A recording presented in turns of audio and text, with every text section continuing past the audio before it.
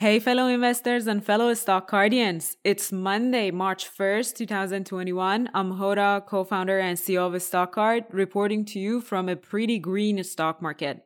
The stock market indices had an excellent start to the week and the month of March. All three ended Monday in the green, with the Nasdaq index taking the lead with more than 3% daily gain.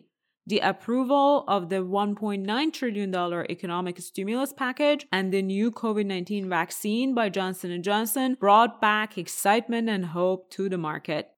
Before we talk about the winners and losers of the day, let me talk about Warren Buffett's annual letter. The report came out this weekend, and at the first glance, it's one of the best Uncle Warren has written, in my opinion. He talks about how the low yield in the global bond market has changed the investment industry's fundamentals. The treasury yield has fallen by 94% between September of 1981 and today. Such a drop in a safe source of income for large institutional investors has changed the stock market quite drastically. Understanding that context helps us realize why we have seen a long-lasting bull market over the last decade, regardless of the COVID-19 dip in the March of last year. As they say, context matters, and the 94% drop in the treasury yield has significantly changed the stock market context by changing how large money managers allocate their money. If you have time to read Warren Buffett's letter, it's full of good ideas. I put a link in the show notes so that you can have access to this report quite easily.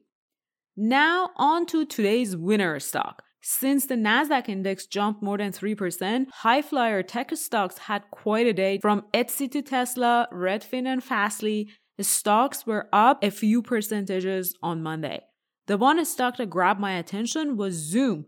We know that after an outstanding 2020, investors had lost some excitement about Zoom.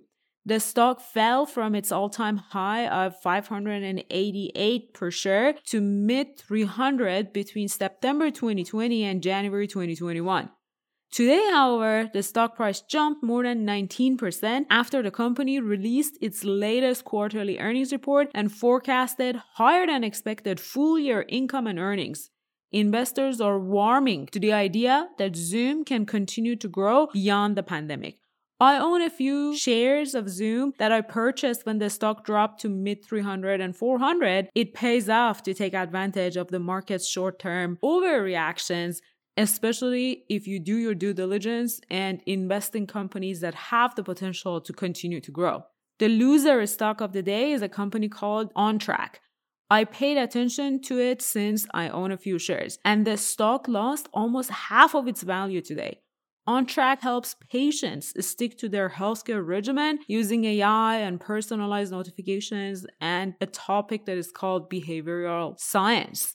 Unfortunately, today it announced the company's largest customer is terminating its contract with OnTrack. This is either an excellent opportunity to buy more shares or an indicator of more troubles ahead. For now, I add the stock to my watch list and wait for the quarterly earnings full report on March 9th. I'll keep you posted on the results when we know more.